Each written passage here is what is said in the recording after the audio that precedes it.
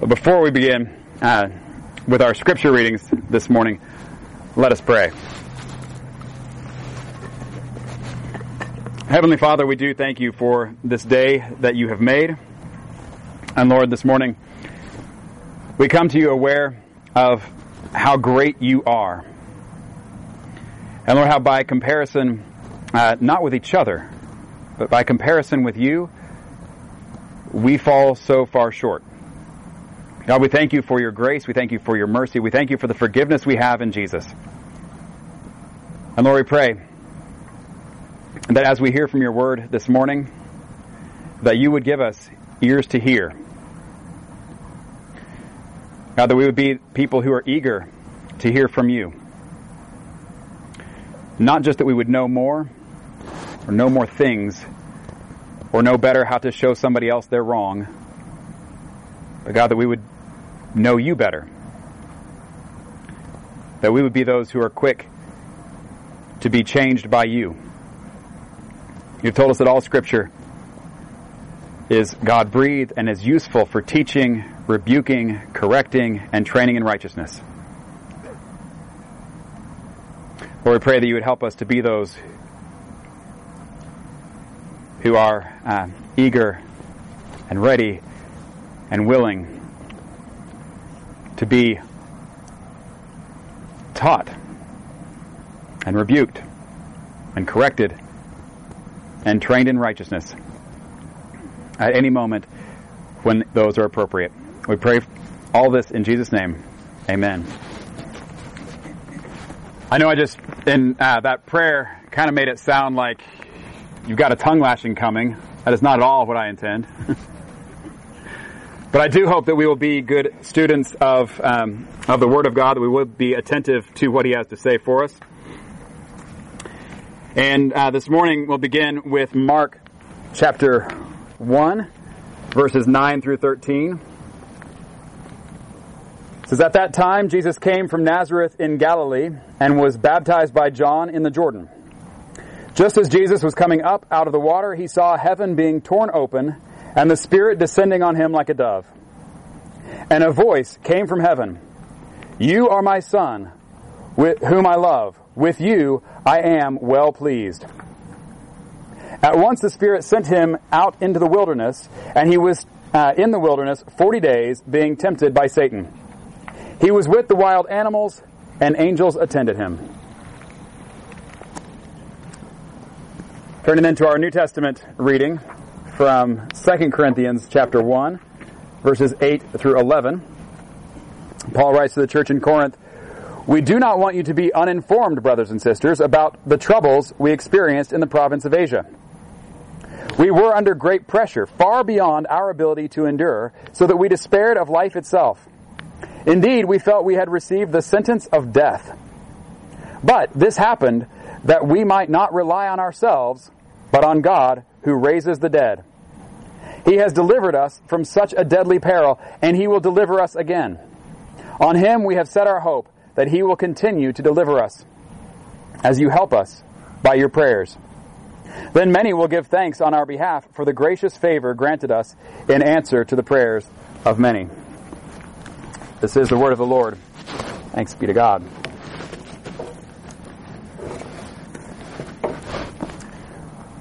Well, as we come to our sermon text this morning,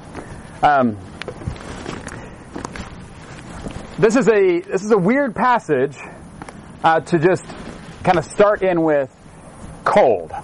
And the reason why is we're going to be looking at Genesis chapter 26, and as we read Genesis chapter 26, it'll be really helpful if you have read Genesis 1 through 25.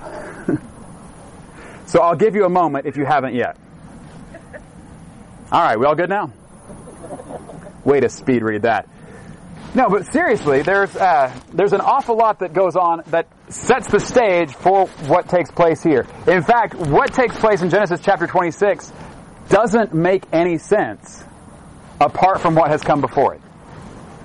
And so, and particularly with, we're going to be looking at a guy named Isaac, and the way in which God has worked with his dad, Abraham, has an awful lot to do with what's going on here. And so we're going to go ahead and read it. And if you aren't seeing connections to things that came before, I'll spell some of that out for you. If you have been reading through Genesis as we've been going through this book for the last 9 months or so, 8 months, you ought to pick up on an awful lot of this. But here we go. This is Genesis chapter 26. It says, "Now there was a famine in the land, besides the previous famine in Abraham's time, and Isaac went to Abimelech, king of the Philistines, in Gerar. The Lord appeared to Isaac and said, 'Do not go down to Egypt. Live in the land where I tell you to live. Stay in this land for a while, and I will be with you, and will bless you. For to you and your descendants I will give all these lands, and will confirm the oath I swore to your father Abraham. I will make your descendants as numerous as the stars in the sky, and will give them all these lands, and through your offspring all nations on earth will be blessed, because Abraham obeyed me, and did everything I required of him, keeping my commands, my decrees, and my instructions.'" So Isaac stayed in Gerar. Let's pause right there for a second. Anybody notice any connection to anything that's come before? Yeah. He told Abraham he'd made his descendants like the stars. That is exactly right. He told Abraham he'd make his descendants like the stars. Yes, if you look back at what God is saying to Isaac here, it's the same stuff. This is what he was saying to Abraham. And as we go through this, there's a lot of it that's like, why are we reading this again? We already read this. We know that God's going to do these things. But there's something different at this point. And here's what's different. When God made these promises to Abraham, he didn't have any kids yet. And when God made these promises to Abraham, then he goes on and he has, Ishmael, which that was a whole other thing, but that's not the child that God had promised to give him. And so then he has Isaac, and God says, yes, this is the child I promised to give you. And then we go on from there, and after his wife dies, he marries again and has lots of other kids. And so we already see, okay, maybe this is it. This is the fulfillment of God's promises. He's going to give him all these descendants. But it's not a promise in general to all of them. In fact, God had said that it's going to be through Isaac. But now here we have this next generation. We have Isaac himself. Abraham has died. And now here we are in a time of famine. Just like there was in Abraham's time.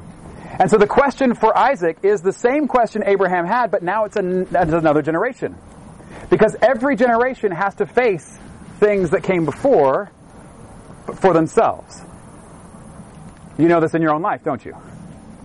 There are things that happened with your parents or with your grandparents that you have had to face again. And the question is, did you learn from the mistakes of the people who came before? Or did you learn from the good example from the people that came before? I always said I loved being a second child because I had an older sister and I could let her make all the mistakes for me, and then I could just learn from that. It's the easy way of doing it, right? So here we have Isaac in a time of famine, and the question is he going to trust in God? And so he goes, where does he go? Did you catch where he went? He goes to, this is verse 1, to Abimelech, king of the Philistines in Gerar. Did Abraham ever go to Abimelech, king of the Philistines in Gerar? Why, yes, he did. Well, this is very interesting. It's almost like Isaac is replaying his dad's story. And he is now going through the same kind of stuff. And in fact, the way that the author of Genesis puts it before us, he wants to make sure we don't miss the connections. That this is very, very, very closely tied. That Isaac is walking in his father's footsteps, as it were. It's the same story, but for a new generation. Isaac goes to the same place. God tells him, don't go to Egypt. Now, Abraham left the promised land twice. Once he went to Egypt. The other time he went to the land of the Philistines here in Gerar. And do you remember what he did both times he went there? Or both times he left? Both when he went to Egypt and when he went to the land of the Philistines. Both times he was afraid that someone might kill him on behalf of because his wife is beautiful or something along those lines. And so he lies and says, oh, she's really just my sister, which causes problems. And it's a way that Abraham, who's supposed to be bringing a blessing to the whole world, is actually not bringing a blessing but curse to the world through him not trusting God but trying to scheme his own way.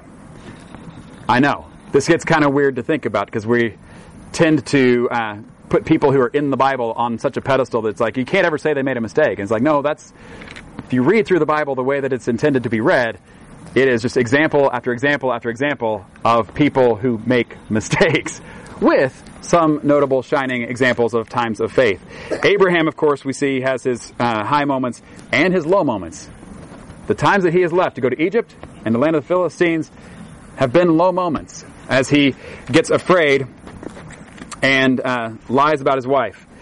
But enough about Abraham. Let's see what Isaac does. Okay, here we go. So Isaac stayed in Gerar. Verse 7. When the men of that place asked him about his wife, he said, "She is my sister," because he was afraid to say, "She is my wife." He thought the men of this place might kill me on account of Rebekah, because she is beautiful. This is not just repeating, like following in his father's footsteps. This is following exactly in his father's footsteps. He's not learning from the mistakes of Abraham. He's repeating the mistakes of Abraham. I hope you're picking up on this. So what happens? When Isaac had been there a long time, Abimelech, king of the Philistines, looked down from a window and saw Isaac caressing his wife Rebekah. So Abimelech summoned Isaac and said, "She's really your wife. Why do you say she is my sister?" Isaac answered him, "Because I thought I might lose my life on account of her." Then Abimelech said, "What is this you have done to us? One of the men might well have slept with your wife, and you would have brought guilt upon us." So Abimelech gave orders to all the people, "Anyone who harms this man or his wife shall surely be put to death." So what has happened? Again, the same thing. Has Isaac brought blessing to this other land? No. In fact, the king now is terrified that if we hadn't figured this out, we might have actually brought guilt upon ourselves unwittingly. You would have done this to us, and yet we still would have been guilty. This is not what Isaac is supposed to be bringing to the other nations. It's exactly the same thing that his dad did. He stays in the land. Verse 12. Isaac planted crops in that land, and the same year reaped 100-fold, because the Lord blessed him. The man became rich, and his wealth continued to grow until he became very wealthy. He had so many flocks and herds and servants that the Philistines envied him. So all the wells that his father's servants had dug in the time of his father Abraham, the Philistines stopped up, filling them with earth. Then Abimelech said to Isaac, "Move away from us. You have become too powerful for us." So Isaac moved away from there and encamped in the valley of Gerar, where he had settled. Here again, he's now being pushed away, and people are filling up wells, which is really not a good move, out of jealousy because of how he's doing in their land. And really, if you think about the filling up the wells, they're stopping up the wells, filling the wells with dirt. What is the strategy here? Either he stays and now he's mad at them for doing this, or he leaves and now they don't have water from the wells. I don't know. Doesn't seem to make sense, but I suppose if you look at my life, there's a lot of things I do that don't make sense either. But that's what they do. So Isaac moves away from there, and verse 18, Isaac reopened the wells that had been dug in the time of his father Abraham, which the Philistines had stopped up after Abraham died, and he gave them the same names his father had given them, step by step by step. Isaac's servants dug in the valley and discovered a well of fresh water there. But the herders of Gerar quarreled with those of Isaac and said, "The water is ours." So he named the well Esek, because they disputed with him. Then they dug another well, but they quarreled over that one also. So he named it Sitnah. He moved on from there and dug another well, and no one quarreled over it.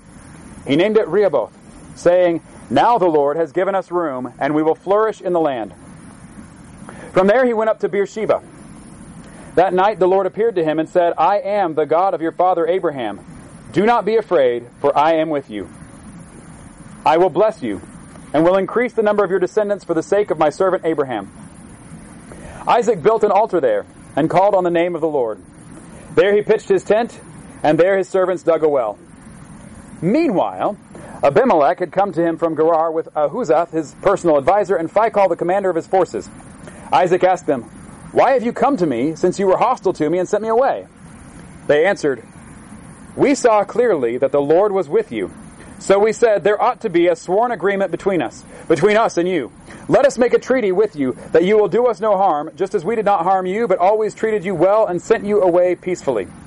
And now you are blessed by the Lord." Isaac then made a feast for them, and they ate and drank. Early the next morning the men swore an oath to each other. Then Isaac sent them on their way, and they went away peacefully. That day Isaac's servants came and told him about the well they had dug. They said, "We found water." He called it Sheba, and to this day the name of the town has been Beersheba. All right, that's it. I didn't stop all along the way in that last section to point out some of the similarities, because they're just all over the place. And again, it's just a step by step. With Abraham, he has servants that are quarreling with Abimelech's servants over wells. He actually has to strike a peace deal and a treaty with Abimelech over the wells. And they name it Beersheba at the time. Step by step, Isaac is just following in his father's footsteps all the way through. And I think one of the reasons that this is so important that we see this is one, that we see that the promises that God has made to Abraham weren't just to Abraham, but they get reconfirmed to Isaac, who is this child of blessing. And secondly, I don't know if you noticed this, but God speaks to him twice in this chapter and is promising blessing to him. Once is when he first goes into the land of the Philistines in the time of famine. And it's almost like God is saying, okay, here you go. You have no food to eat where you are. You've gone to this other land. Let me just tell you, you can trust me in this moment too. Not just when you were in the good land, the land flowing with milk and honey that it's described later, although it does keep having famines. But whatever. So at this time there's a famine, and he goes out of the land and says, it's not just that you can trust me there, you can trust me here too. Don't go to Egypt. Stay here. And actually says, stay in this land, and I will be with you and will bless you. And then he goes on with the promises to the descendants. Okay. That's the first time God speaks to him. And what happens immediately after that is Isaac being afraid. It says he said, "She is my sister," because he was afraid to say, "She is my wife." You pick up on that? There's no food to eat here, I'm going to go over here. And God says, that's fine. Just remember, over here, you can trust me. And Isaac goes, maybe not really, because he's afraid.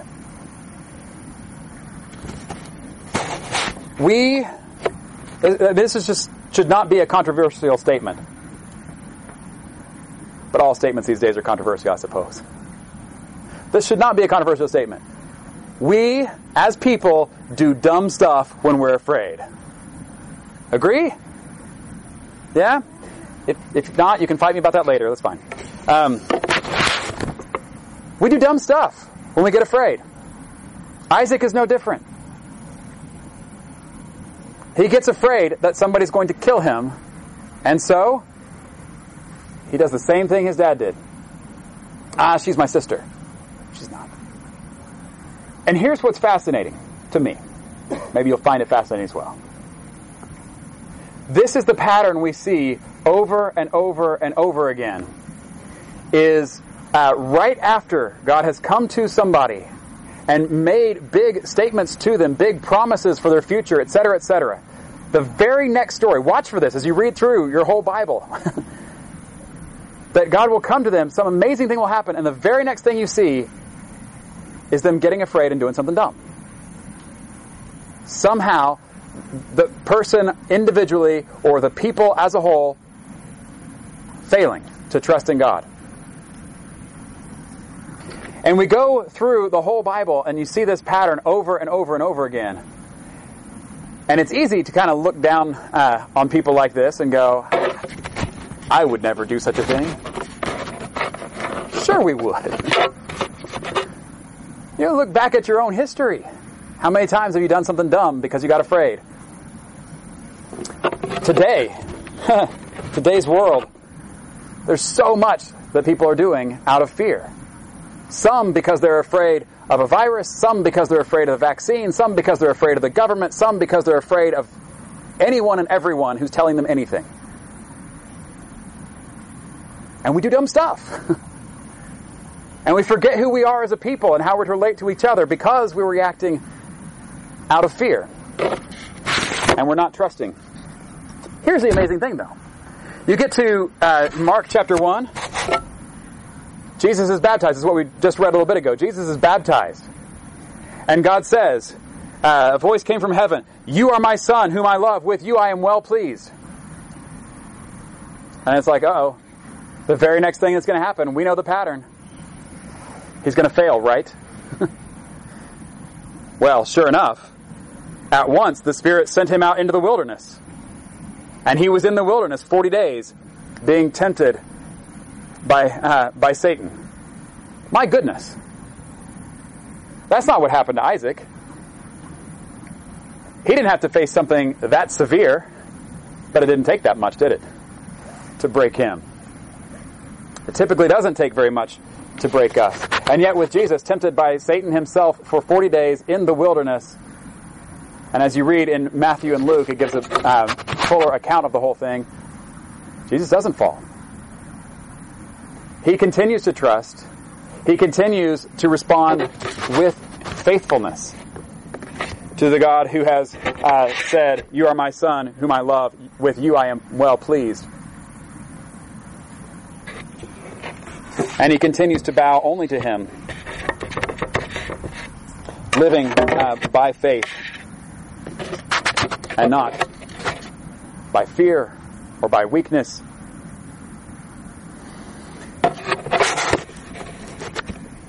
God speaks to Isaac again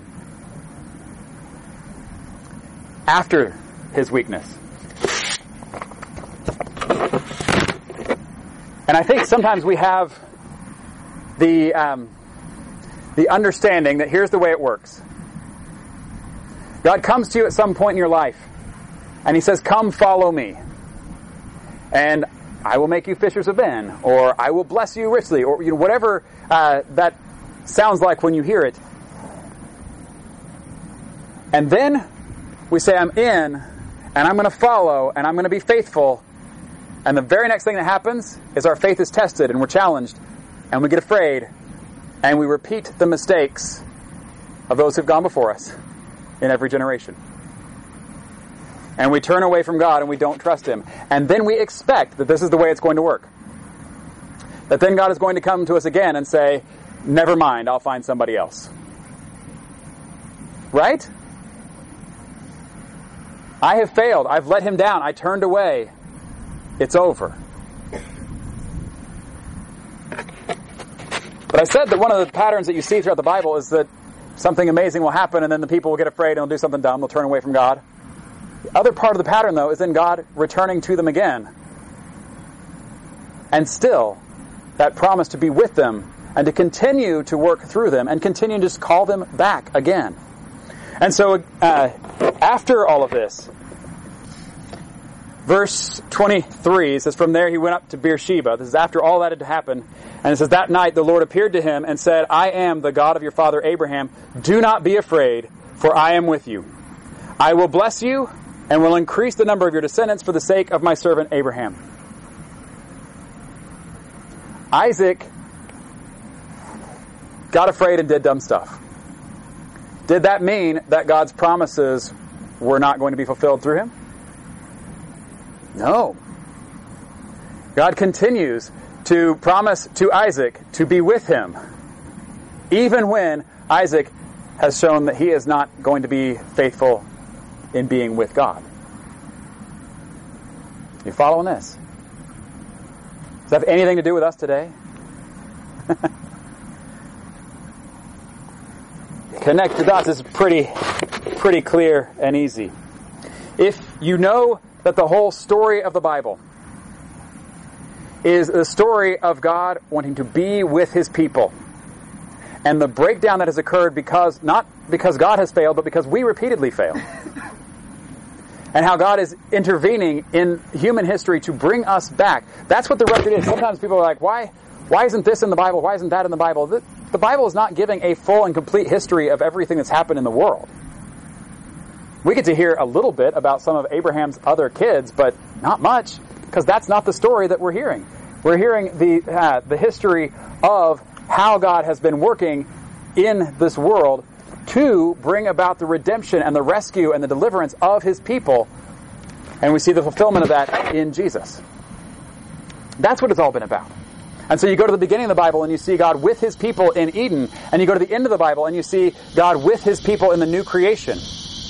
And then you go to the middle of the Bible and you see Jesus as to how this happens. This is why Jesus is the one who is called Emmanuel, God with us. Who at the very end of the Gospel of Matthew, after the Great Commission, all authority in heaven and on earth has been given to me, Jesus says after His resurrection. Therefore go and make disciples of all nations, baptizing them in the name of the Father and the Son and the Holy Spirit, and teaching them to obey everything I've commanded you. And then He says, and surely I am with you to the very end of the age.